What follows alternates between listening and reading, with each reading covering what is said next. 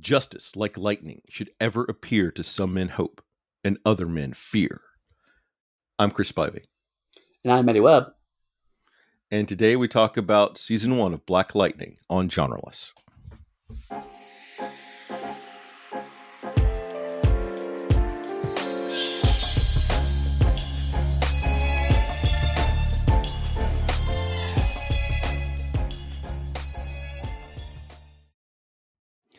I'm going to start off this episode by saying that I am totally biased for this show in every single way for this first season.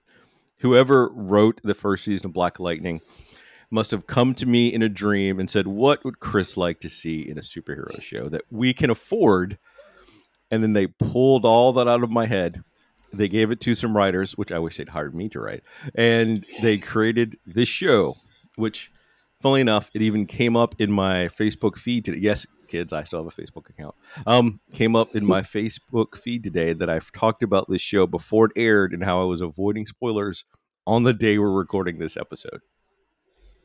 So what you're just saying is the writing team pulled you into a red room and spoke to you backwards to get your information so they can then write the show. Yes, I even went over the couch and they told me, in 25 months, it will come to you. And lo and behold, it did. Bubblegum came back in style. I blame you. The stuff's stuck in my head now. Oh my God, stuff's stuck in my head. That is one of my favorite lines from it. But still, nothing will ever be better, I think, than fire. Walk with me. I'm thinking that all the time, and I don't know why. It has no relevance to anything I'm doing. Walking along in the day, walking the dog. Fire, walk with me. Why, brain, are we thinking this? I feel you. Occasionally, my brain will play random theme songs from cartoons I've not watched in literally decades. Like Mighty Mouse? For me, it's actually Hong Kong Phooey. That's a good one. Although I frequently sing Teenage Mutant Ninja Turtles to Zora from the early, like the first 90s one. Even when Michelangelo was a radical dude. There's actually a Twitter account, and it's probably gone now because everything of joy on Twitter has been destroyed. But for a while, there was one where it would tweet Wikipedia articles if the title hit the same cadence as Teenage Mutant Ninja Turtles from the theme song. And I'm like, that is the best use of Twitter I've ever seen. So when Zora was 4, I actually found a YouTube clip that showed all the 80s and 90s opening anime cartoon intros for Saturday mornings, and I sat there and I watched it with her. And I found the ones that she liked and saying to it. Some of them was like, "What the hell is this?" But she did enjoy Darkwing Duck. Good. There's hope for her yet. But as much as I could go on and on about that, we're here to talk about the best Arrowverse show, hands down. No matter what Eddie says about Green Arrow, Green Schmarrow, it's Black Lightning Green season Schmarrow. 1. So I'm gonna be honest. I did not watch this show when it came out because when I heard, hey, the CW are going to write a black-led show, I was deeply skeptical. Because CW is not known for sensitive writing, shall we say?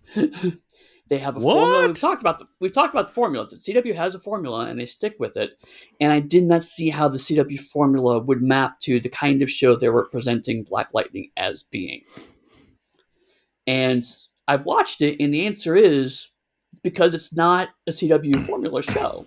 It just happened to be on the CW.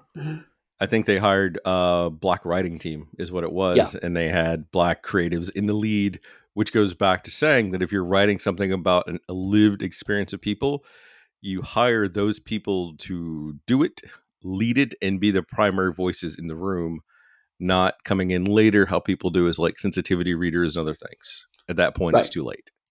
Right. And since I have watched these 3 episodes, I will even go so far as to say I think I like it better than Luke Cage. I can say unequivocally that I like it better than Luke Cage, but that is going to be something that we'll probably go into as we're watching it. But the 3 episodes that we picked does not have one of my favorite scenes in it. One of my favorite scenes is in the 2nd episode, and it's not even Jefferson Pierce's Black Lightning. It is Jefferson Pierce as dad walking into something that deals with his kids. Like, But then again, like I said, it speaks to me because a lot of Luke Cage deals with like the struggle of living on the streets and supposedly the stereotype that people have that some black people have to endure. Like, yep. And that is what they want to propagate, and that's the message they constantly want to put out, so it reinforces that. It's kind of how even if you watch the TV show back in the day, Cops, they would always run in and be arresting black people, primarily. Yep. They wouldn't be arresting like the white cracks heads or the so-and-so from so-and-so. They'd focus on that so they could reinforce that stereotype, which creates fear, which leads into more racism, which raises the show's profile for them, gets them more money, and at the same time disparages a group of people that have already been targeted, marginalized, and constantly assaulted by society. Absolutely. And so Black Lightning, on the other hand, shows another aspect of that you have this brilliant Olympian who's coming back to help his own community. And it focuses on like the teachers and like the struggle they're doing to try to help navigate a very difficult world with very limited resources while constantly dealing with oppression. Like that is a different story and struggle entirely. Right.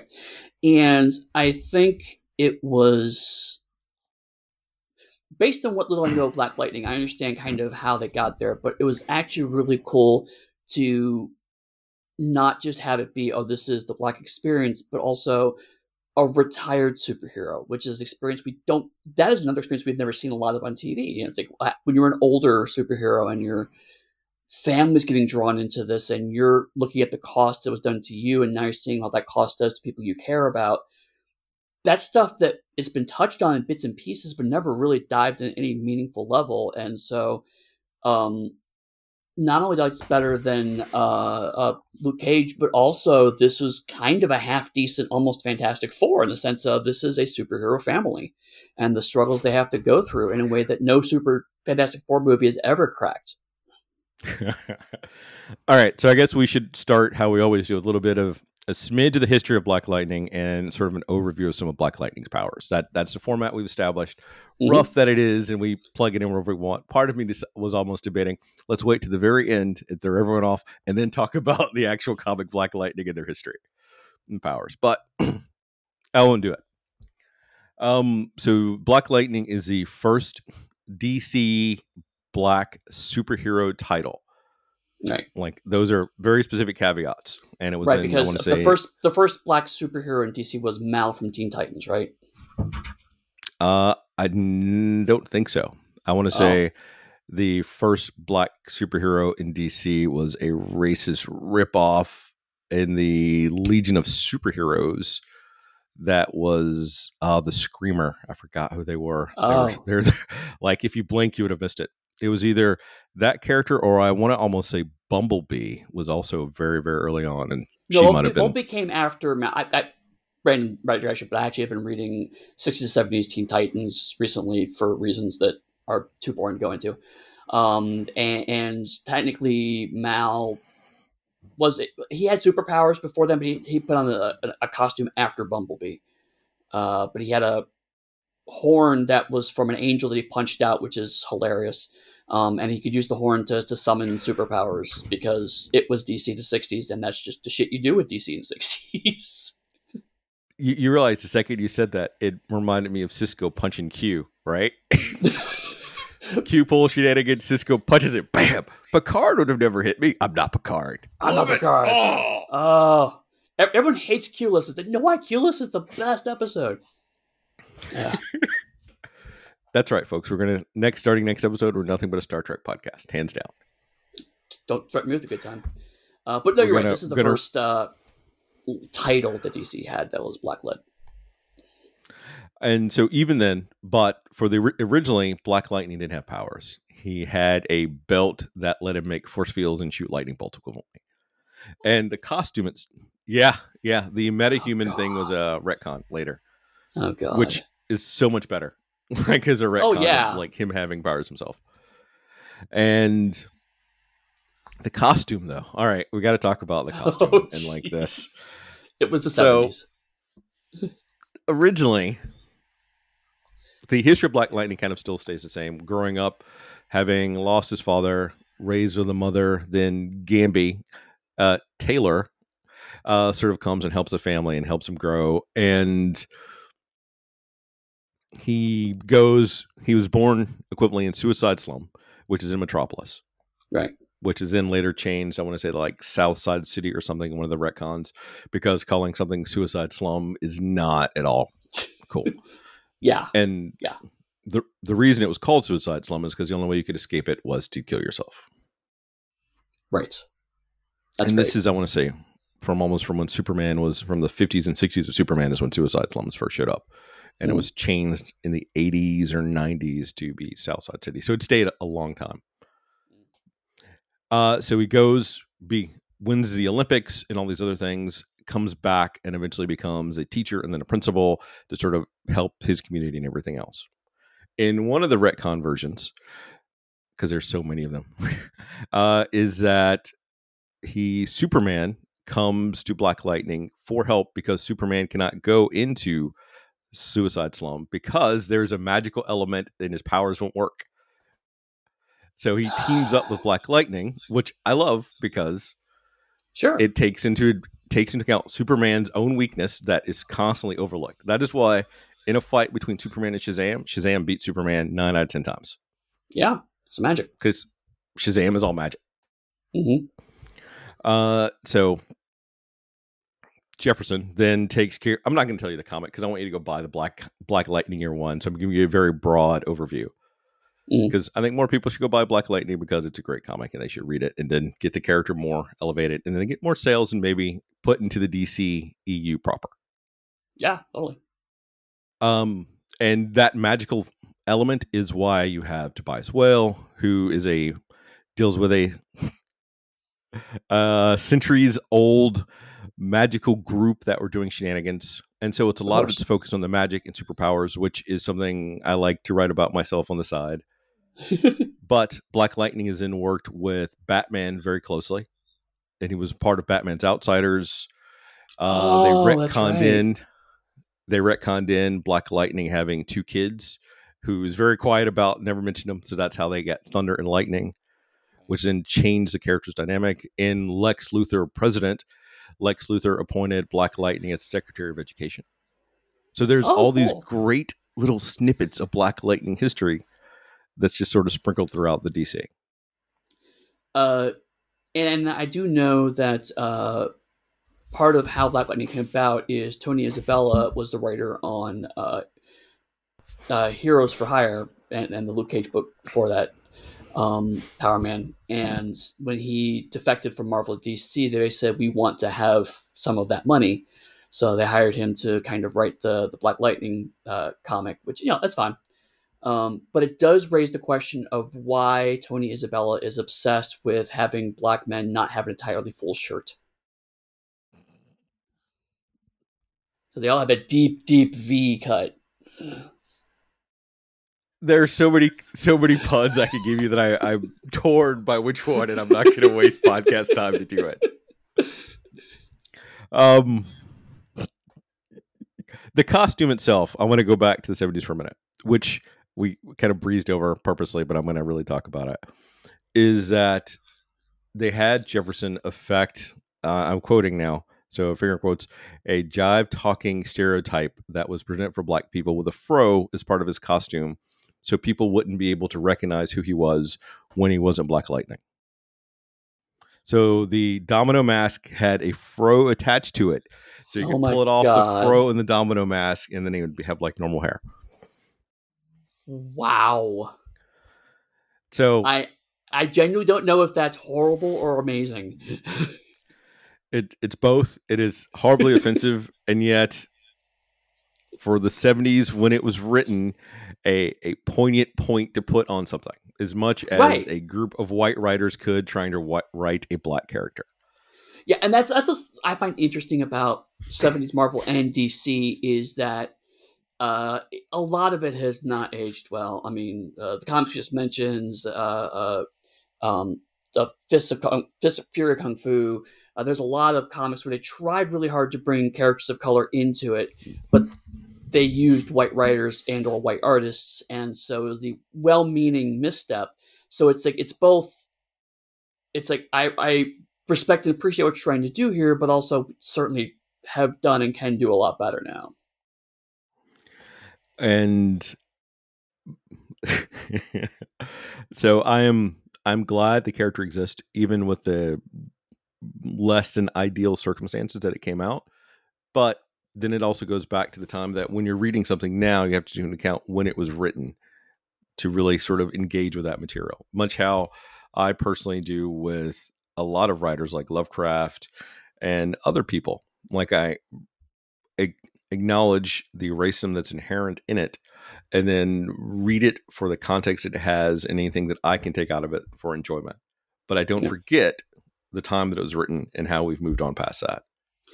It does help that a lot of the writers who worked in this time period who are still around have generally been pretty open about saying a combination of I've learned a lot and, I certainly would do that now. And also I was dealing with a lot of editorial mandates. I remember, and I'm blanking on his name, but the guy, I think it was McGregor, who wrote Black Panther before Jack Kirby came back, um, was the person who pitched, Black Panther having his own comic.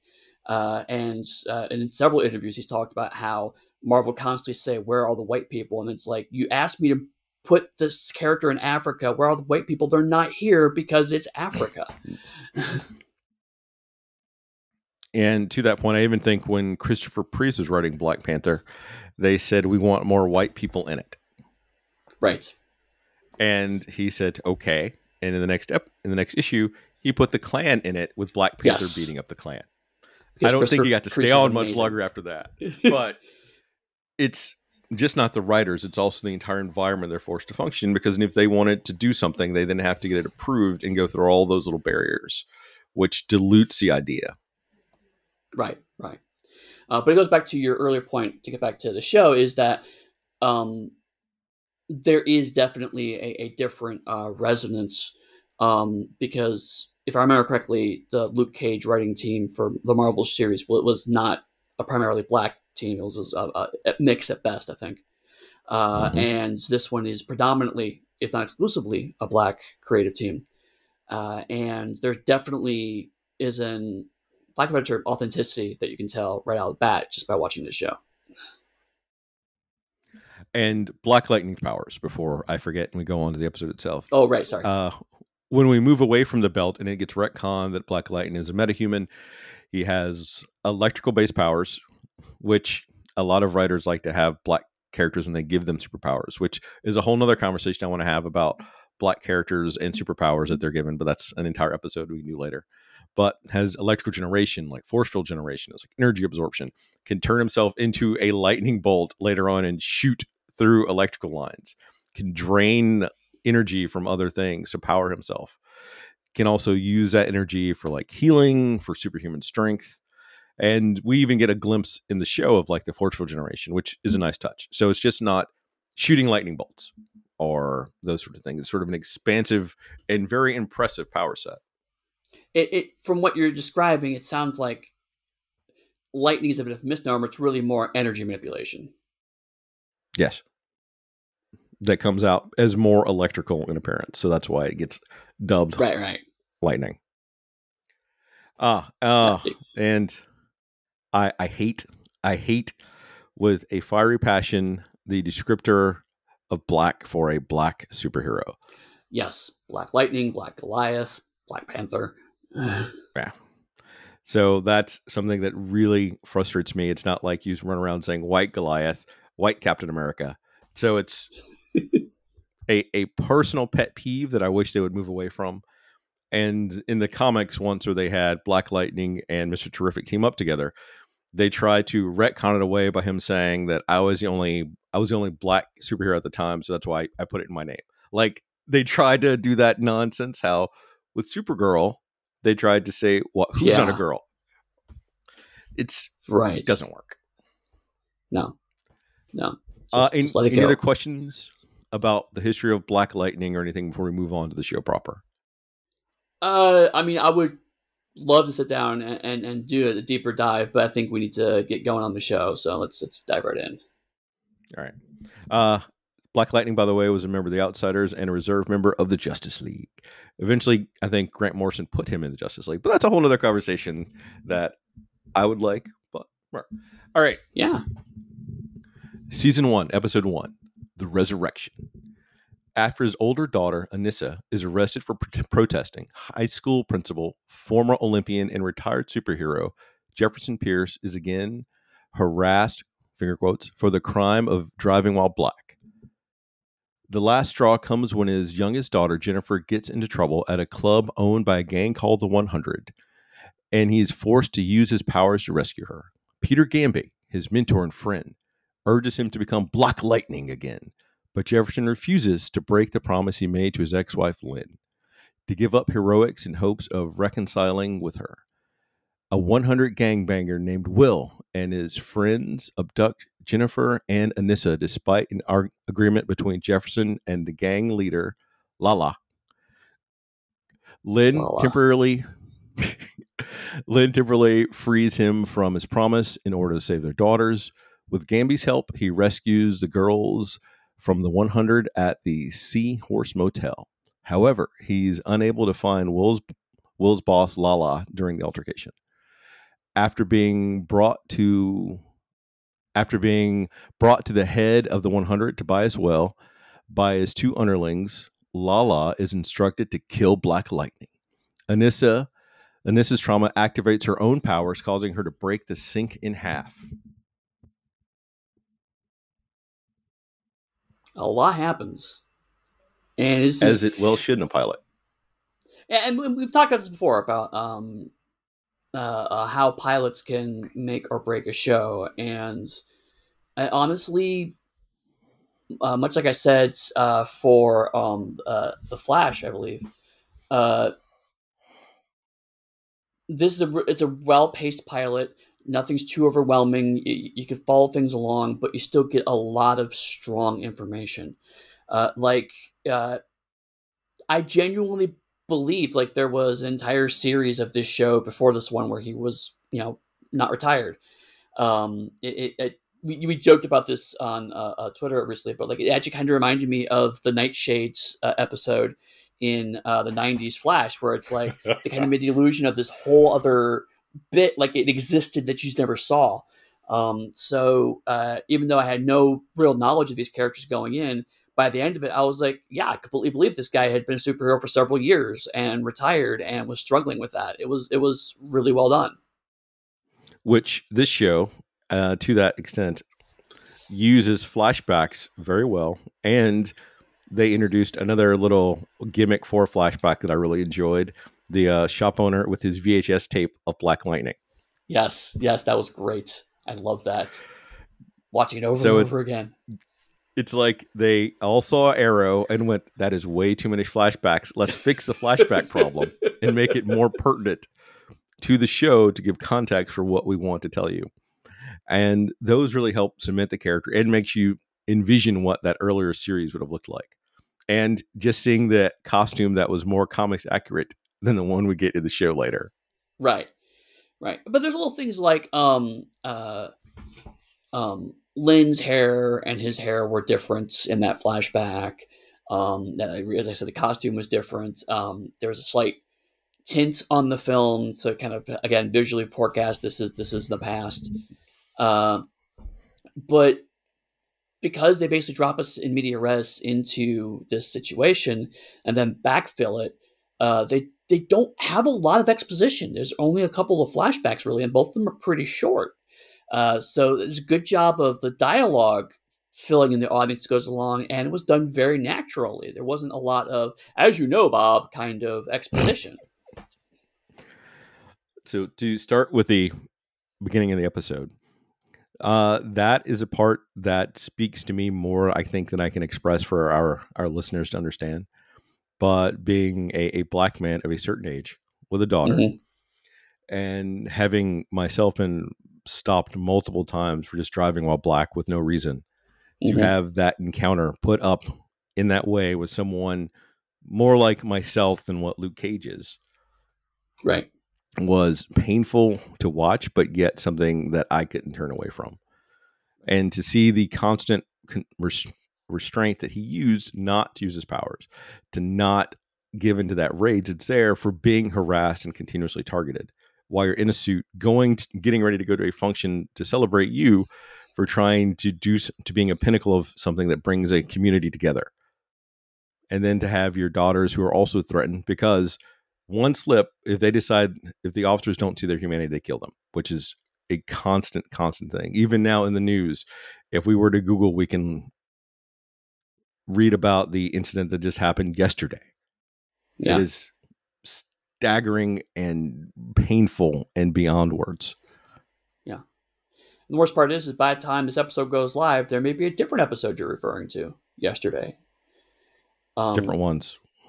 But it's, I mean, obviously, I don't have those same kind of lived experiences, but certainly I've had lots of friends who have been through those, and they map with the stories I've heard, particularly especially the "Have a nice day now, sir" line. Mm-hmm. It was delivered by the police officer a little more archly. It's a superhero show, so everyone's gonna be a little more heightened in their delivery, but it wasn't invalid, right? It was the line was saying one thing, the face and the body language was saying something completely different, and it was very clear on the screen what those two things were. Having had that happen, it was not overplayed. It was a little Okay. underplayed, actually. Okay, all right. I stand corrected then. But I mean, just again, like little things like I'll say one thing also. The actor who played Jefferson Pierce won me over within like about 5 minutes, which is great for a lead. But the little things like when he just put his head on the steering wheel, told me so much. I could see the exhaustion on his face, even though he didn't say a word. And I'm like, okay, I'm drawn in. I want to follow this guy to the end of the earth. This character has really got me now. And I want to make a parallel between this scene with the daughters who are younger and who are wanting to like go and fight right then and like trying to record everything, which you should do if it's legal in your state, but know it's a risk. And back to Peggy Carter season 2 that we talked about, where I forgot his name now. The black scientist that she kind of dates in season 2, right, get harassed by the police, and Peggy's first instinct is to like punch the cop, and instead he diffuses it and deals with basically being insulted and belittled to get them out of the situation, and turns to her and says, "What are you going to do? Punch every single racist that we meet?" Like that is the volume of it. Like you can't just physically fight it. You have to change a system. And that goes back and reflects on Anissa, who's his daughter, who's actively protesting and doing all that stuff, and him having done it, and yet Jennifer, the younger daughter, not wanting any part of it and just wanting to like live her life. Like that shows different aspects of that same struggle beautifully. I completely agree. Just as a drama, taking the real life Corellas out of it, it did a really good job of setting up a central premise and then giving you almost immediately 4 different viewpoints that are not only differing from that central point, but also can coexist and can overlap. It's just well structured cast drama. Is that at some points these viewpoints are going to align and those characters are going to get along. At some points those viewpoints are going to clash, and there's going to be drama there and tension there. And it was a nice balance because Jefferson was set up as not a strict patriarch. He clearly wants his daughters to have some autonomy and to think for themselves and to have some ownership over themselves, but is not afraid from cracking down if he feels that's necessary for them. And again, it's a great family dynamic. And honestly, families are in superhero shows generally suck. I mean, it's just true. I mean, go back to Fantastic Four, but like usually if there's a strong family, I mean, the Flash, right? We talked about how the Flash dynamic is rough in a lot of ways. Um, but if you actually have like a large family structure, it's really hard to keep that going and keep that compelling and interesting. Some characters will tend to kind of go to the edges, but all four of those characters come from an interesting standpoint. They're interesting to watch, and that scene is a really good way to cement each person's role in the family and their viewpoints in a way that's extremely organic. Before we go on to the next scene, what did you think of the choice of them to have Black Lightning not be on the same Earth as, at this point, I want to say both Arrow and Flash were out, and I think Supergirl may have even have existed, but not on their Earth, to like not have dropped Black Lightning at least on Kara's Earth, where it could have had that same sort of Black Lightning Superman parallel. Yeah, I liked it for two reasons. For one, I think if you're going to give a Black creative team autonomy and say, we want you to make your own thing, you've got to commit to that, and making them beholden to decisions of, to be honest, primarily white writers before them would have undercut that message. So I think that's a really good reason to do it. But also, it's canonically impossible to reconcile a guy who had an entire career as superhero, then retired from it, with Barry Allen made superpowers happen 3 years ago.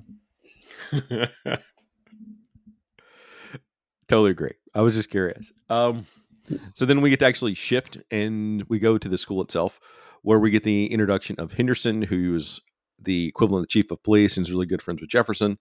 And you get that exchange between the police chief, the Black police chief, saying that they probably weren't my men, but I'll try to track them down for you. Like that, showing that Jefferson is trying to use the system to fix the problem. Yep.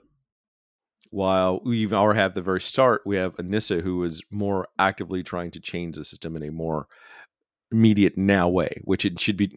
And if anyone doesn't know, my opinion, we should be out protesting every single day, and we should change it yesterday. We can't wait for it to fix. But we're not here to talk about Chris's protest corner.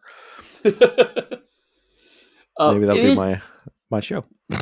It's in a way frustrating, because I was watching this and going, wow, this was written before 2020, and look how precognizant they were. And then it's like, no, that's just how it's always been. And we go through this cycle of it becoming briefly popular in the mass consciousness before it gets kind of shoved away.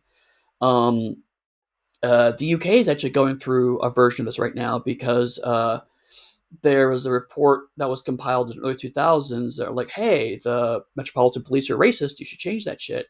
And then an incident happened a few years ago, and so they commissioned a new report, and it's like, the report's like, hey, remember that old report? Yeah, nothing's changed in 20 years. And so now, again, it's the cause celeb now, but what happened in those intervening 20 years, right?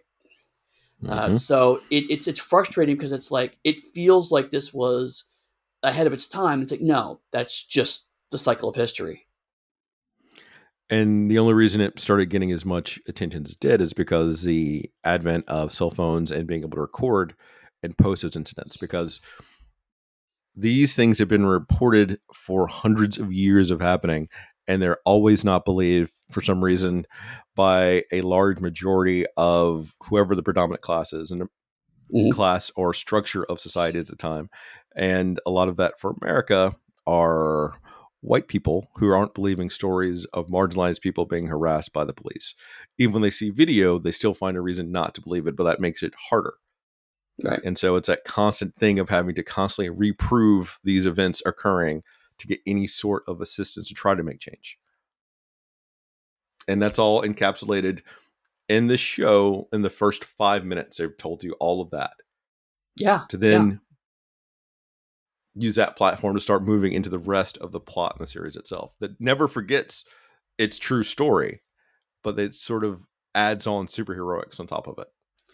Right. And again, what's really amazing about this is that we talked about this a little bit in Luke Cage, but Luke Cage went through an entire season and never really adequately explains why Luke Cage doesn't simply punch every racist he sees. It talks about how he takes the higher road because that's what a black man needs to do, but the show never actually dug into why. And this show on the CW, I want to add, threads that needle in 5 minutes. He is a principal because he has seen these systemic problems here. He tried to do it as a superhero, it's failed to accomplish anything, and realized this is the only path that he can use to actually make meaningful change. And so it's like the efficiency of nailing that down, again, in a very organic way. It was one of the things that, it was only after I finished watching these 2 episodes, I was like, oh yeah, that stuff was established right off the bat. Agreed. So Henderson also, I think, is a character from the Superman comics. And this is one of the few interpretations of Henderson that got to be performed live. I think there might have been a version in the audio dramas in the 50s or 60s. Oh, okay. And then you get to leave the school with Jennifer going to the club for the 100. And you keep hearing the gang like about the 100 little here and there. Anissa was protesting them. And you get that glimpse inside the club. You get to see who Jennifer wants to be compared to who people perceive her to be. And she wants to break that shell.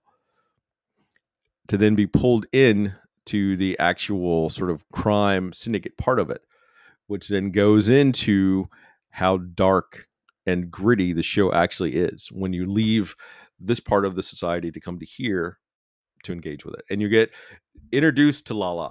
I love Lala and I hate Lala all at once. It is a crime boss that sort of has their own warped code, right? Which then in itself goes and parallels a lot of the stuff from Harlem. If anyone knows about who Queenie is, Stephanie St. Clair, who was an amazing mob boss who did all of this number running and rackets, but then she also went out of her way to try to reinforce the community that was there. And you have Lala sort of paralleling some of that by trying to make all the kids go to school to learn more.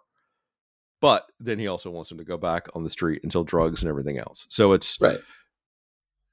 a warped moral code, but it's still a code of a kind. And it's, again, very refreshing from just black gangster who gangster because gangstering. And it's like, no, there's some kind of... And him being a former student of Pierce's also was an interesting touch. It's so, I mean, there's another resonance of, did I fail you as your principal going on there? And also him going, I learned this from you. And it's like, that's true, but also completely wrong at the same time. So I love it. Layers upon layers upon layers. Like that is how you write characters in character interaction. All right. So we get Jefferson leaving the school to come to the club, and you're getting glimpses of what his powers can do. Because so far we've seen like eye flashes here and there. Right. And to have him walk up to the guy, and I just want to get in and saying and making a Sammy Davis Jr. joke at Jefferson, which if you don't get it, I'm going to let you people go and Google it for yourselves to find out. To then hear him say, which is something I myself have even said, I tried to do this the right way, and then uses his powers. Yep. It's that constant restraint of trying to use the systems that society has told someone they need to use to make things work. But then having the ability to make them work regardless. Like that is a nice parallel that I've enjoyed. Yeah, I really dug that. It was a great moment. I guess we're running a little long. I will speed up a little bit because I can do a beat by beat. So he frees Jennifer. We get Jennifer going home. We get Gamby, who, do you know where Gamby comes from? No, I don't. The actor. Have you never seen The Warriors? Ching, ching, ching, ching, ching. Really? Is that him? Yeah. Oh my God. That's why it's even a little funnier, but a whole other story. Going in That's and amazing. Trying to convince him to take back up being a superhero. And it has a point that you promise someone you won't do something, but you've promised someone that you will not be yourself to be with them. Mm-hmm. Like that in of itself is a painful thing to see, that I can only be with you if I cannot be my full extent of who I am. To hear that someone else telling you that speaks volumes. And to jump ahead a little bit, I mean, I won't say much, but like that actually sets up a longer thread. Originally I thought it was just going to be kind of a throwaway thing of like, I can't watch you do this anymore, I can't do it anymore, but now I want you to do it thing. But there is a longer thread of Lynn kind of wanting the powers thing to go away, but never admitting it to anyone else or even herself entirely. So it sets up an actually really complicated emotional situation. But it starts off as just like, of course, this is the hysterical wife who wants you to give it up because she's worried about your safety. But it goes into much more interesting places. So yeah, full props. Again, this episode sets a lot of stuff up. Like, this is what you think you're going to see, and then even this episode, you start to go, that's not what you think. Like we talk about Nissa getting her powers. If you don't know the backstory of the characters, that's a huge jump. It's like, oh, there's more than one superhero in this. That's different. And we cut from that. We'll go to the school where you have Will walks up on the school with a gun trying to get Jennifer, and you get to see that Anissa knows how to fight. That is a nice glimpse that she's not only does she protest and she's brilliant, but she also knows how to protect herself.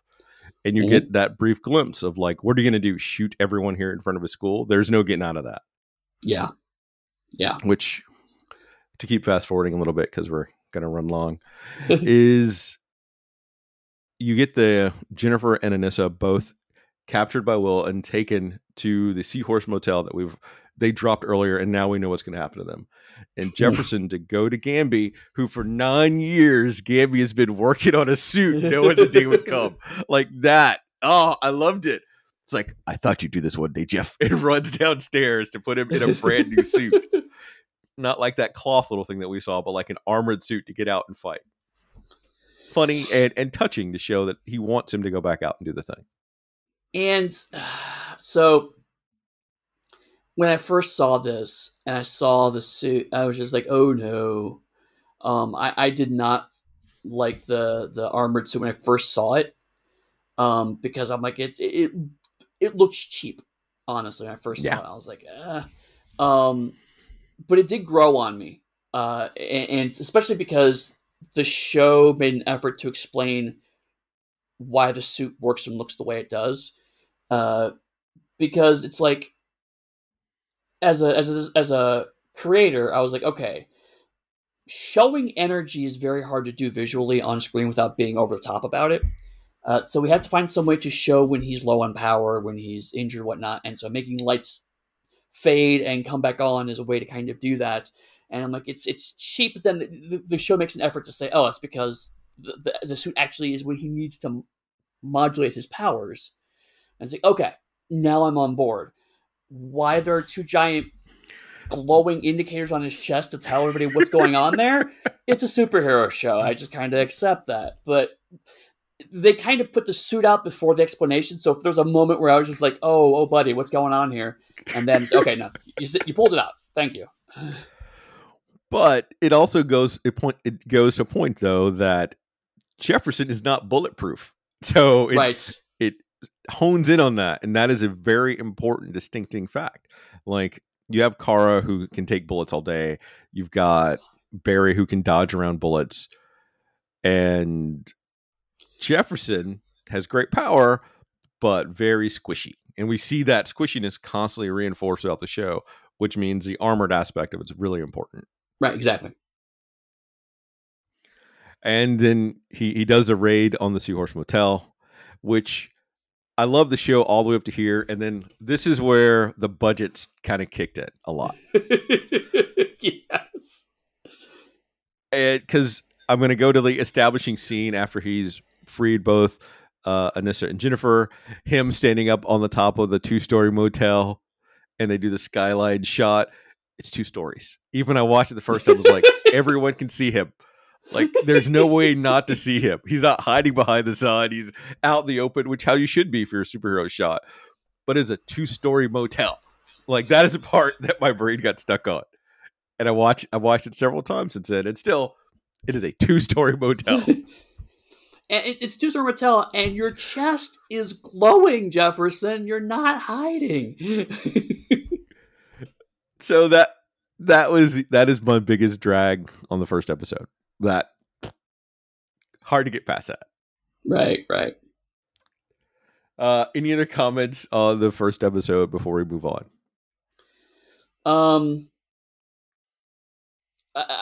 I want to talk a little about Tobias, but I think it makes more sense to talk about the next episode where Tobias is more of a factor in it. Okay. Season 1, Episode 6. 3 Sevens, The Book of Thunder. Joey Toledo contacts Deputy Chief Kamen, and Gamby picks up Black Lightning before the police can find him. The next day, Jefferson deals with Anissa getting in trouble with the police in relation to vandalism of a Confederate general statue, which all those should be ripped down because they weren't put up back then. They were put up in the 60s by a bunch of white fucking racist. Yep. As well as Vice Principal Floyd showing cyberbullying videos about Jennifer. Meanwhile, Lynn compares the brain scans of those on Green Light, a new drug that was sort of introduced in the show, and Black Lightning, while Black Lightning prepares for a confrontation with Tobias. Anissa uses her power to destroy the Confederate general statue after she learns that someone was killed over it. Afterwards, Anissa contacts Lynn to reveal her powers. Due to an attack at the hospital, Black Lightning cancels his planned attack on Tobias. Anissa shows up and fights off the thieves. Black Lightning, thinking that she was the assailant, battles her and injures her. After realizing who she is, Lynn and Jefferson call Gamby for help. Gamby visits Lady Eve. Lady Eve, by the way, Jill Scott. If you don't know who she is, go Google her. Yes. Having trained her, and makes a deal to keep the Pierce family off limits to the 100, who want to stop Lynn's research. Meanwhile, Khalid takes up Tobias's offer to walk again. Anissa awakes and discovers that her father is Black Lightning. A lot happened in this episode. Yeah, a lot happens. Goes back to, before we really get into a point of something that I really like, is that this is only a 13 episode season, which means you get a lot of things happening in most of your episodes. I think all television should have truncated seasons that make their episodes more meaningful.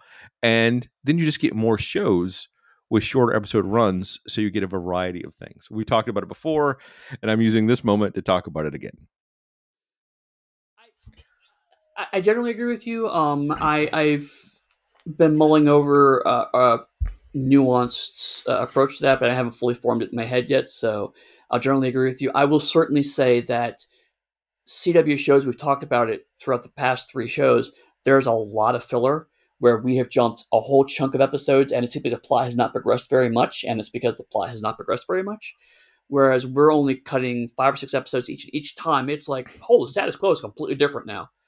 And so this show is always moving forward.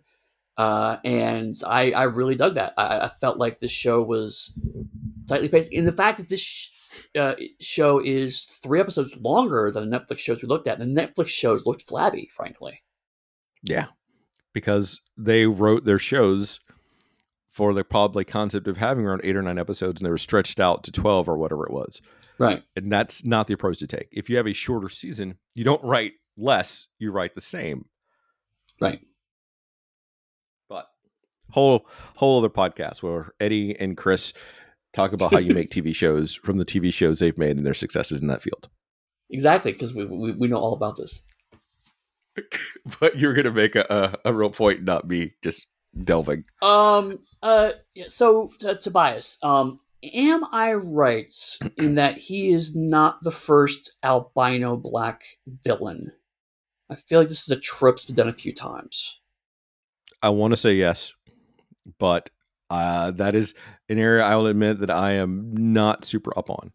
I know that in the comics, I want to say that originally, at least in one of the rebooted versions, that Tobias Whale, that was sort of a very large albino-esque man at that, was because one of the mystical people was trying to jump into Jefferson's body, and Tobias got in the way, and that's why he became a massive albino strong person.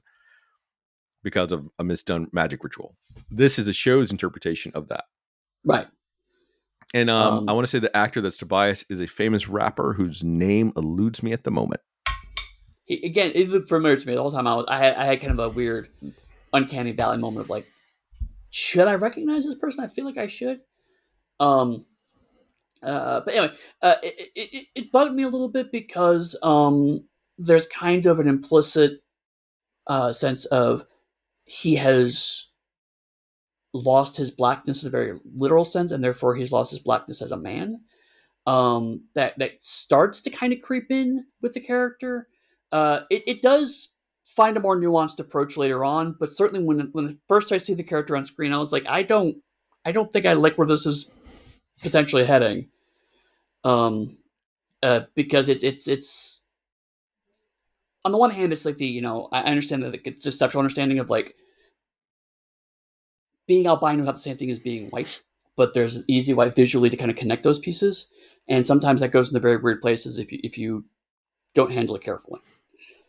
Well, there's a very large nuanced conversation that we could have here that we'll not do today. Right. That deals with colorism, self-hate, and hating of others, and a mix of something that's not racism, but a prejudice, and a lot of that is involved right now. And I could even go back and talk about during enslavement times how you would have the house enslaved that would treat the field enslaved different, like they were lesser. And There's a whole other very long, serious conversation to be had related to all of that. Oh, no, totally. And I know that also this even goes beyond the Black experience. Like there's a whole nuance of skin tone in Mexico and how those relate to each other and how the different groups perceive each other. So I understand it's a whole nuanced conversation, but I did want to bring it up because one of the things I think salvages this is this is actually Khalil's story. Because then we have another person who has self-loathing for a completely different reason. And then it starts to kind of pair those characters in an interesting way. And I brought up because I could talk more about Khalil's experience as a disabled person. And the whole you are less of a person because you are disabled is a very strong trope. But again, the show quickly pulls out of kind of a really rough nosedive because it is completely accurate that if you gain disability later in life, particularly from an accident, that kind of self-loathing is very real for disabled people. And there are lots of people, myself included, who are like, if someone came up to you and said, hey, I have this magical thing or this magical surgery that will just take your disability away, some people would really gravitate to that. Some people absolutely would not because they feel like that erases them as a disabled person because it changes their identity, it changes who they are. The deaf community in particular has that problem, and it goes back to us talking about Hawkeye at some point. But I felt like you had these two characters kind of in the same narrative space of being self-loathing on some level and how they go about that. But at least I can speak from Khalil's perspective. I've really connected to that because I've had those conversations, right? Of like, I don't want you around me because you think you're being a good person because you're pitying me. And I don't want to be pitied by everyone around me. It's a very real disability struggle. And I felt like that was actually handled very authentically in this episode and in the episode we're going to follow because this storyline does pay off. But it was that from we talked about earlier about the cop scene being hard to watch. The conversation between Khalil and Jennifer was hard for me to watch because I was like, that's very, very real. And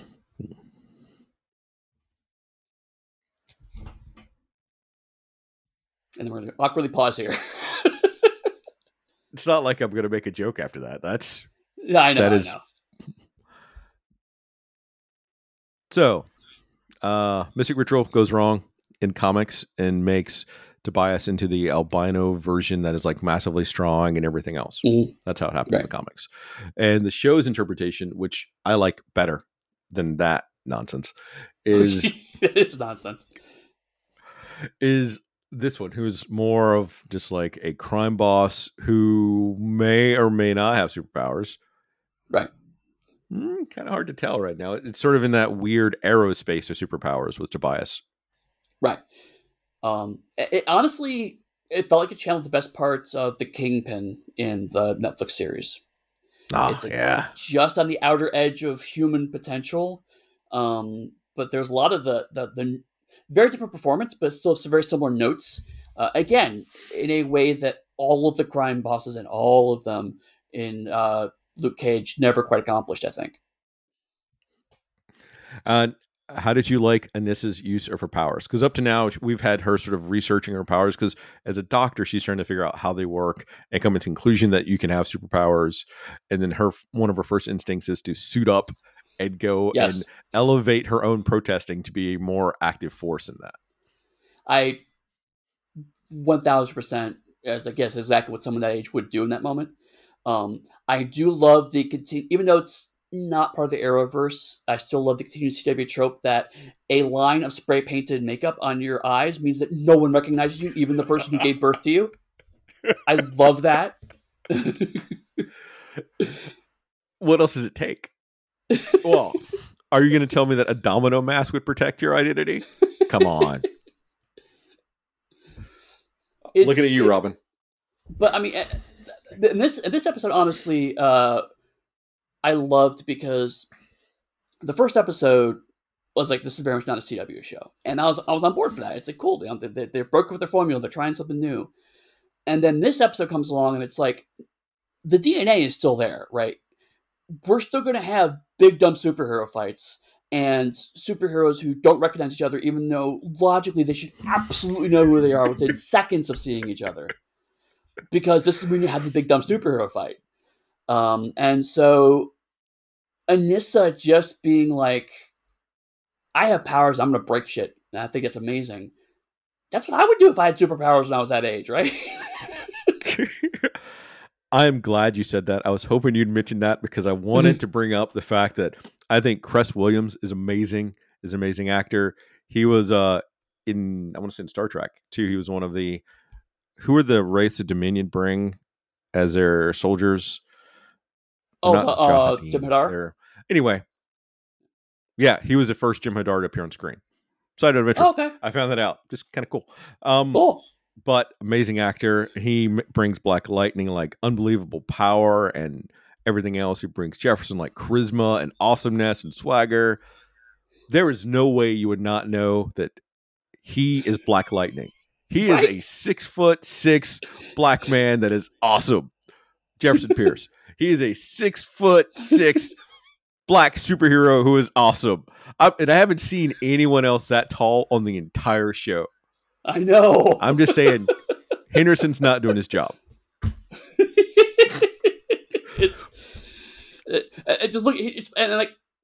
I actually thought that the plot was going to be the police chief knew the entire time, right? Because the way he's like going, man, Jefferson, if only we knew who Black Lightning was. And then I'm waiting for look at the TV screen, at that moment. It's just like, come on, buddy, you got to know. I know.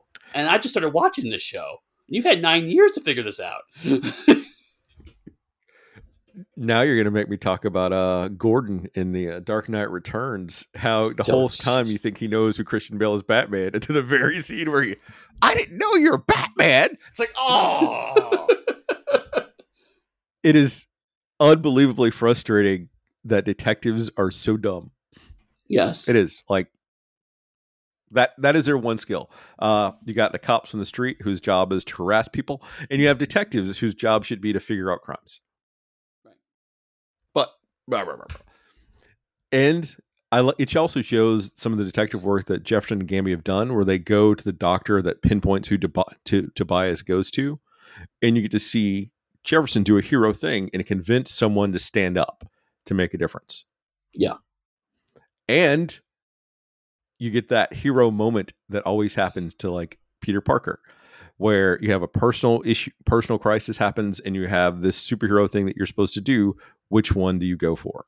Yeah, that was great.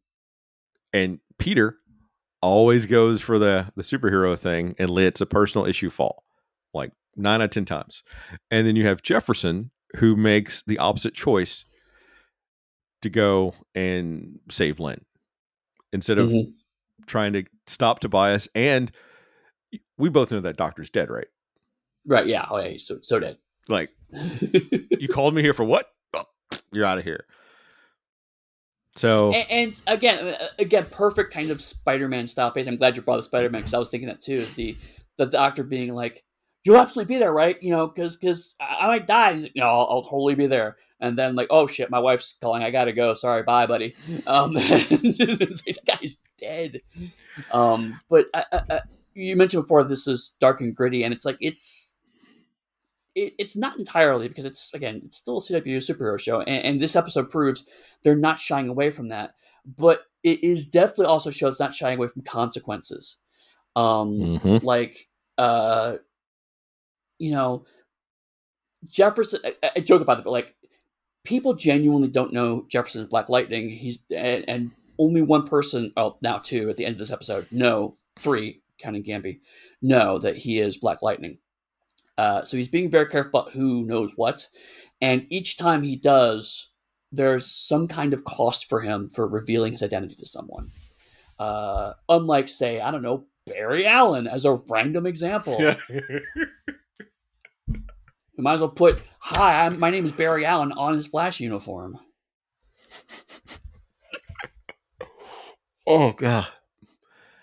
All right. So I've actually kind of forgotten now where that shows up. But one of the reasons I chose one of these episodes is because it gives flashbacks to, I think it's in this one, to his father being killed by Tobias, by literally like shoving all the news articles down the stairs and Jefferson hiding under the bed. Right. Like, that is a powerful scene to witness, but then also goes back to in the first episode where he talks about he became Black Lightning to kill Tobias is the first thing. Then it became all those other things. Yep. And it sort of reinforces that moment. And I wanted to make a specific point of mentioning that his father was also a crusader for justice, like through journalism and fighting that way. It goes back to trying to change the system. And it was really refreshing to be like, here we're at episode 6, and to say, oh, and by the way, here's how Black Lightning started. And they wait until the moment where it matters for the plot to actually dole that information out. Because if you're watching this CW show and you're kind of going, gee, I don't know how superheroes work. I wish I knew where this guy got this information from. You're watching the wrong show. The show knows what it's about and what it's doing. And it's like, okay, you're here to watch a superhero show. We're going to show you some other stuff because, you know, we have other things to say. But you're not here for that. You're here for super stuff. So we're not going to take up your time telling you how superhero stories work. We're just going to let you figure it out.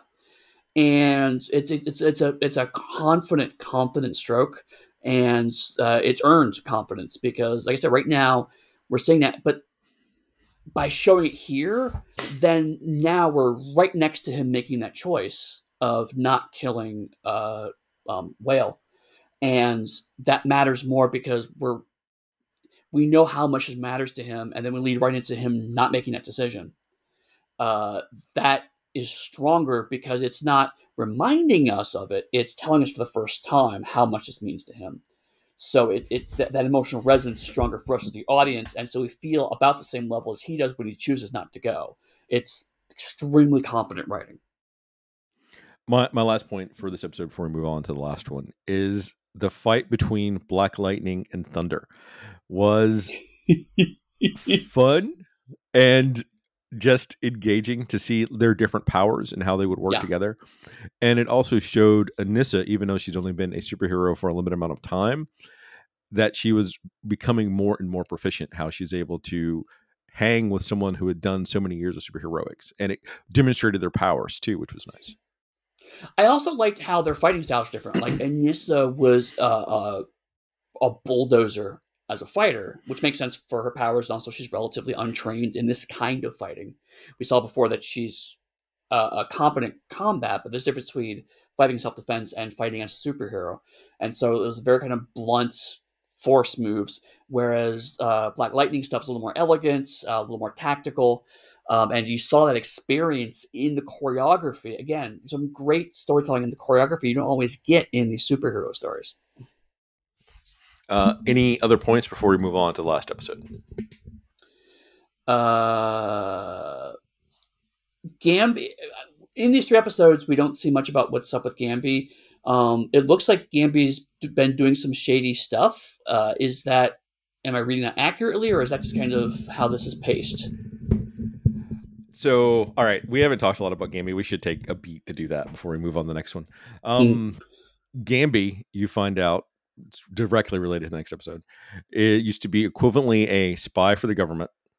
He is part of the Green Light program, like a predecessor to that. That's going on. And that's one of the reasons he sort of quit that and took on Jefferson, who was sort of a byproduct of some of the stuff they were doing, as you see next episode. Right. And so he has like all these old spy contacts. He has like all these old spy skills, as you've noticed throughout the couple of episodes. Right. And he's basically on a redemption arc. And there is some episodes in the middle where he tells the Pierce family what he did, and then they're all on the outs, and then they sort of come back around. Okay. And that's why you find that he trained Lady Eve, amongst other things. And he has already made some sort of pact with him beforehand. And it's also why we have Jefferson keeps talking about wanting to kill Tobias. Gamby is constantly just trying to like shift him a little bit over here, a little bit over here. Right. So he's walking that gray line. I'm glad you told me that, because the bits I saw of Gamby, in the back of my head, I was like, is this the Wells story done better? Because it kind of felt like that, in the sense of, this is actually all my fault. And I'm trying to push Jefferson's directions as a way to atone for my own sins. Whereas with the Flash, with the Wells storyline, it was kind of very Silver Agey. We talked about that, where it's like, it's with somebody else. He goes back in time and nonsense because it's the Flash. Whereas this is, it felt much more grounded, in the sense of, there's these small steps of like, I'm going to use every ounce of collateral and favors and resources I've gained through my ill-gotten past to protect this man. And I really was interested and excited about that. It also had some weirdly Burn Notice vibes to me, in the sense of spy who's completely on the outs trying to do something better with their life. So it goes to that thing of someone who's done so much bad that one day they sort of wake up and realize everything they've done, and they want to dedicate their lives to trying to fix some of that. But then you have him taking on Jefferson, whose father died, and sort of becoming a father figure, and that becomes his family. And so not only do you want to right those wrongs, but you want to protect your new family. Right. Okay, cool. I read that right, because I was like, oh, something with Tobias, and I was like, got really excited about where that might be going. And it goes to a larger point of something where you don't tell anyone else, because it's your dark secret, so you don't want to burden them. But it also then goes that eventually you have to tell them. Right. Yeah. Lady Eve just got awesome. Season 1, episode 12, The Resurrection and the Light, the Book of Pain. After recuperating, Tobias is told by Martin Proctor to capture Black Lightning alive. To aid in the mission, Khalid emerges where he is given a spinal implant to help him walk again. Gamby confronts a weapon maker named Thomas Hidalgo for information about Proctor. While Hidalgo finds information, he is confronted by Lala.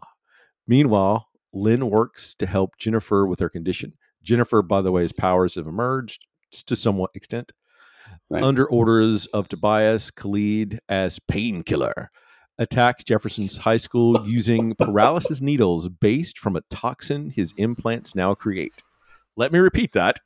Paralysis needles based from a toxin his implants now create. To draw out Black Lightning so that they can find out who he is. When Black Lightning confronts Khalid, Tobias joins the fight. And once again, you get to see Jefferson is not a hand-to-hand combatant. Right. As Jennifer works to gain control of her abilities, Thunder faces off against Cyanide. As Tobias restrains Black Lightning, Khalid does a strike that stops Black Lightning's heart, from which Tobias cares a little, just because it cost him something. Right. Cyanide covers their escape as Jennifer resurrects Black Lightning, resuscitates Black Lightning, not resurrects. He didn't die. Same thing. Basically same thing. The family retreats to a wood cabin in North Freeland, and Gamby cloaks them from tracking. Let me repeat that once again for people in back. Gamby cloaks them from tracking. Following the incident at the school, Proctor tells the vice principal to find Black Lightning. Meanwhile, Lala is brought to Tobias.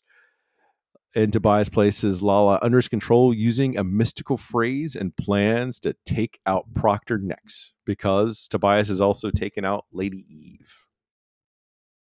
And we have now reached, okay, yes, I'm watching a CW superhero show now. We have reached full nonsense.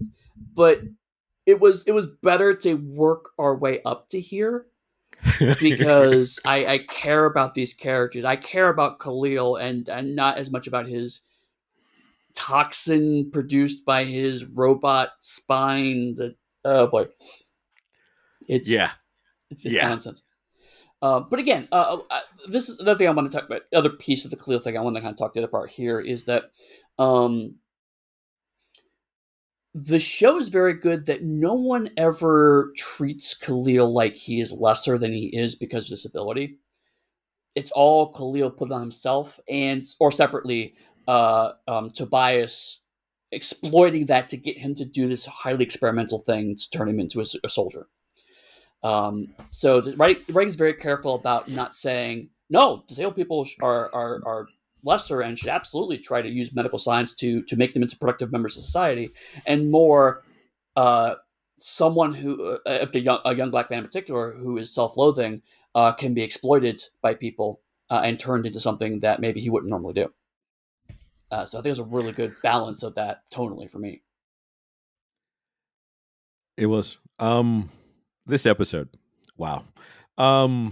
The fact that this episode leans into some of the Reagan stuff from the when he was president, and their use of crack and cocaine and everything else in Black neighborhoods is the basis for this entire first season. And I'm not gonna go into that, but if you want to Google it, you can.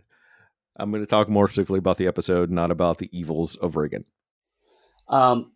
But related, it was also interesting. I really dug the Lynn Jennifer Jefferson dynamic here, because there's a really interesting conversation happening here where Jennifer wants to be quote unquote fixed, right? She wants to have these powers removed so she can live a normal life. Jefferson sees that as offensive because, like, there's nothing wrong with my daughter.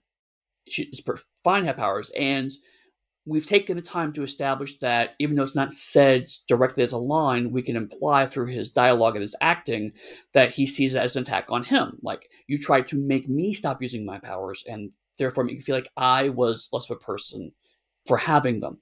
So he's seeing his own experiences in his daughter, which his daughter doesn't share. And Lynn sees it as, she's suffering. I'm trying to remove my daughter's suffering. I don't see this as making her less of a person, but doesn't actually refute the accusation that she needs to be cured of this. It could have been a very flat, boring conversation of superpower as ability, and instead becomes an extremely nuanced conversation. And I'm sure you probably have some viewpoints on this as well, but on top of Black people being used as experimentations in the medical community, all those layers kind of build together to some really interesting nuance between those three characters that really crackled on the screen for me. It did. And it was... I like how you suddenly brought in my historical knowledge and context for all of that. So it was, because we recently took a trip to Baltimore, and there's now a new museum. Unfortunately, I've forgotten her name right now because it's early in the morning. But the Black woman who the government took her cells, and then they started creating cures for all sorts of different diseases that they were never credited for. And it is staggering that has constantly happened. And it's also why a lot of Black people now, myself included to some extent, do not like to go to the doctor. Right. And when you receive treatment at the doctor, it's not the same level frequently that white people have. Because I know, for instance, a personal story is that if we have to take our daughter to the hospital, I will have Jill, my wife take her rather than me take her, because she would receive better treatment and people will treat her faster than if I take her. Yep. And so all of that is in my brain as I was watching this for context, and it's brought up a lot of stuff for me personally. And so it was nice to see, but at the same time, to make it a little less personal, it brought up the mutant metaphor that Marvel frequently has with Rogue, who wants to be cured of her powers. And then it becomes a thing also of, if there is a part of your body that you didn't like, would you have it removed to make it a more physical representation of that power aspect of it? Is that something that then Lynn would have supported having done? Oh, I hadn't thought about that, but yeah, it is almost kind of, to a degree, also a trans metaphor in that regards too. Mm-hmm. So yeah, there are so many layers. It's so many layers, and I'm glad that the writers use this as an opportunity to make it a character moment, because it could have just been three people having a kind of almost abstract conversation about this. Instead, they said, okay, what do the characters feel about this, and how does this move the character arcs forward? And now Lynn, again, is in a really interesting place, because she can theoretically, she has the potential now to have her entire family do what she ultimately wanted to do at the start of the show, which is to not put themselves in danger, while also recognizing that even without these powers, most of her family are still going to throw themselves headlong into danger. Mm-hmm. Which goes back to one of the things that I believe makes superheroes who they are. It's not the powers, it's the will to do the right thing. The powers are something that just helps facilitate do that better. Right. And moving ahead to the Khalil scene, I also like how subtly this pays off the scene from episode 1, where a member of the 100 was going to come to the school and start shooting people up, and Jefferson's like, think about the consequences of doing that. And now we see the consequences of doing that. It's very much a superhero story, but it's also a school shooting, right? Yeah.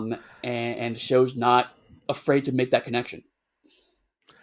I'm going to go back to the start of the episode where we have Proctor and Tobias, which you have Tobias, who's already had a fight with Black Lightning, was an episode that we skipped, where Black Lightning kind of toasts Tobias. That's why he's coming out healed now, and he has that protective suit later.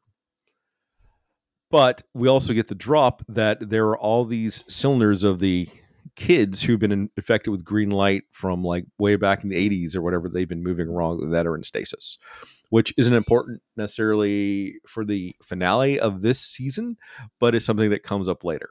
And I'm going to give a spoiler. If I remember right, that is where they also drop Static, or a character who is very like Static. Really? I think it's, I haven't watched it in a long time now, but well, I mean, you have to have the other black man with lightning powers in DC Universe worked in somehow. Nope, I take that back. It wasn't Static. Oh, I wanted it to be, but it wasn't. It was someone that could talk to machines. So he helps Gambia a lot. But those cylinders that they kept them in stasis and sort of show up, and they like get released later. It's a whole other thing. But that's why they're really important. They're trying to track them down. It follows green light.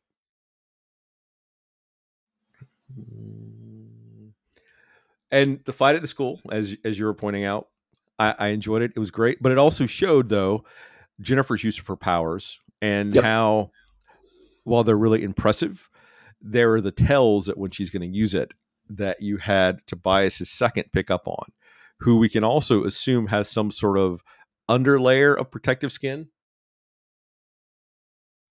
Because if you notice the cut on her arm, it looked like that wasn't flesh under there. Yeah, it's a good point.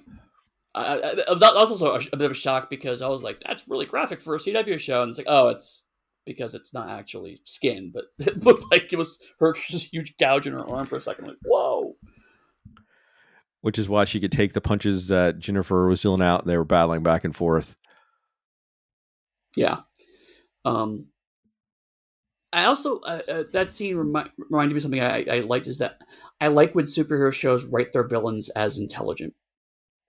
It's one of the things I liked when we talked about Jessica Jones, right? Is that um, Kilgrave was not dumb, and that made the whole season a little more compelling because he didn't make really obvious mistakes. And it's the same thing, like Tobias learned from his past encounter, and Cyanide, you know, also had learned something. It's not quite enough to save them, but there's clearly an escalation of stakes based on them going, okay, we now know this about our enemies. Let's plan for that and actually try something different this time. So I'm gonna start wrapping up here for this final episode. So if you have any other thoughts, feel free to add in. But we get the fight between Tobias and Jefferson, where Tobias is gonna pretty much win. And when Jefferson equivalently dies and they run off, we get to see Jennifer trying to make her powers work and discovering that they are very much linked and can empower Jefferson. Mm-hmm. So that was a nice touch before we get Gamby and the mystical cloaking shield that goes over the cabin. It's shield super science effectively, you know. Any final thoughts on what you've seen of Black Lightning? Um, well, I mean, we're kind of skipping over the whole using a magical phrase to put Lala under control. I mean, just like I was trying. Is that magic? Is that some Winter Soldier mind control? So I'm trying to remember now since I didn't have time to watch each individual episode, but equivalently, if I remember right, Lala becomes, is it the tattooed man or resurrection man from DC Comics? So Okay. like when he kills people, their spirit essence, a piece of them sort of becomes like almost a tattoo on him that he can sometimes see visions of them. And it's magic of a kind because Lala gets killed and comes back. Wow. So it's magic. That's where Lady Eve, I think, came in. And that's why I was saying Tobias sort of skirts that line. And I think Tobias is actually magical like in the comics, but I don't remember them saying Tobias has magic. It's like Lady Eve worked in the funeral home. Lala died. There's a scene where Lala gets blown up and comes back. Okay. So it's like that. He doesn't have like super powers, but he has the immortality power and can like talk to the dead people equivalently that he's killed. Well, that segues in, I think, to my kind of final thoughts in the sense that as we've gone through the Arrowverse shows, we've seen that the Arrowverse has been a little uncomfortable with figuring out what kind of superhero shows they want to be. And we're now hitting a part where it's a little more confident. Like Supergirl, you start to see, okay, we're going to basically make a Superman show.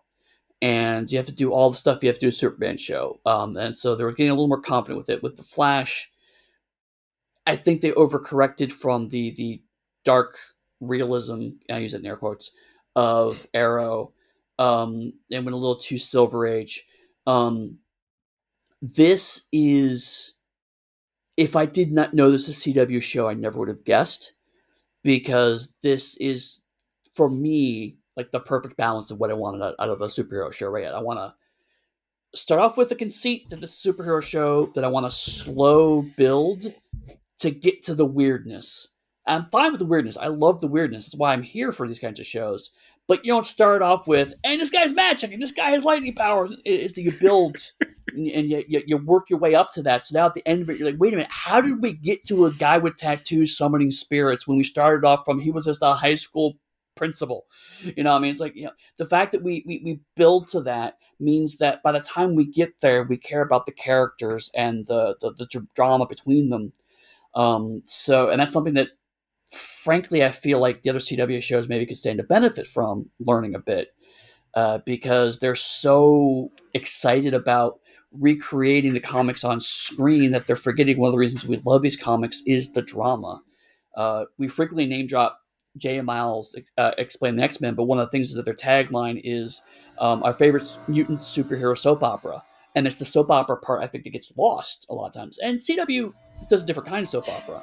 But this is a very different kind of just, this is just drama. This is just a dramatic show. If you took the superhero stuff out, it would still be a strong dramatic show. And I was not expecting it to be frankly, this good when you suggested it. I was prepared for pain, the book of pain, if you will.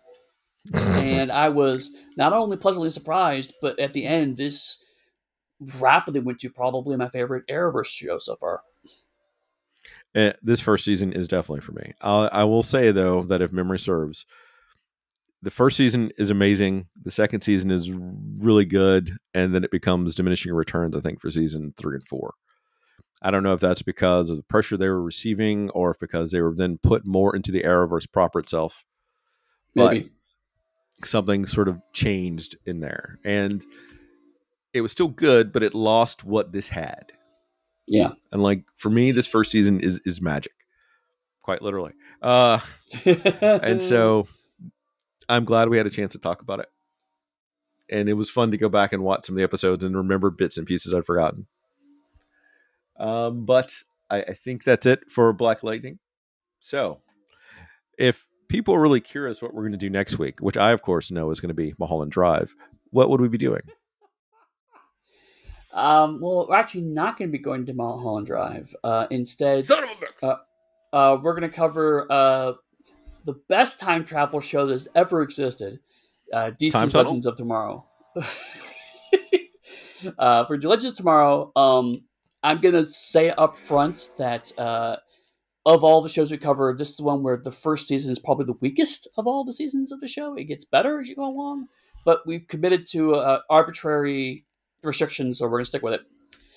So we're going to watch the first 2 episodes because it's a 2-part pilot, and then we're going to do episode 6, Star City 2046, so we can see what DC's take on the cyberpunk universe is. Spoiler, it's not good. If people are looking for you online to find out why you're restricted to only the first season of a superhero show, where can they find you? You could, if you want to find out why we're restricted first season, you want to go to Darker Hue and ask that account why we're in this arbitrary restriction. If you want to talk to me and my outrage about this, you can find me on Twitter as Pugsteady. That's PUGSTADY. That is also my websites.com and where you find me on Mastodon at dice.camp.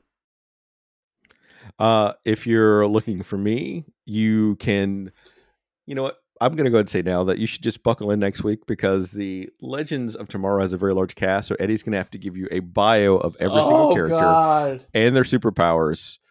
And then we can start the show. But if you're looking for me online so we can laugh at Eddie together, you can find me still on Twitter, probably until like May, at darker_hue. You can find me on Discord at DHS, on Mastodon server Dice Camp, I believe. Or you could just go to the Dark Hue website and buy some of my stuff. So then I feel I have more money to drink coffee to make more of these random shows.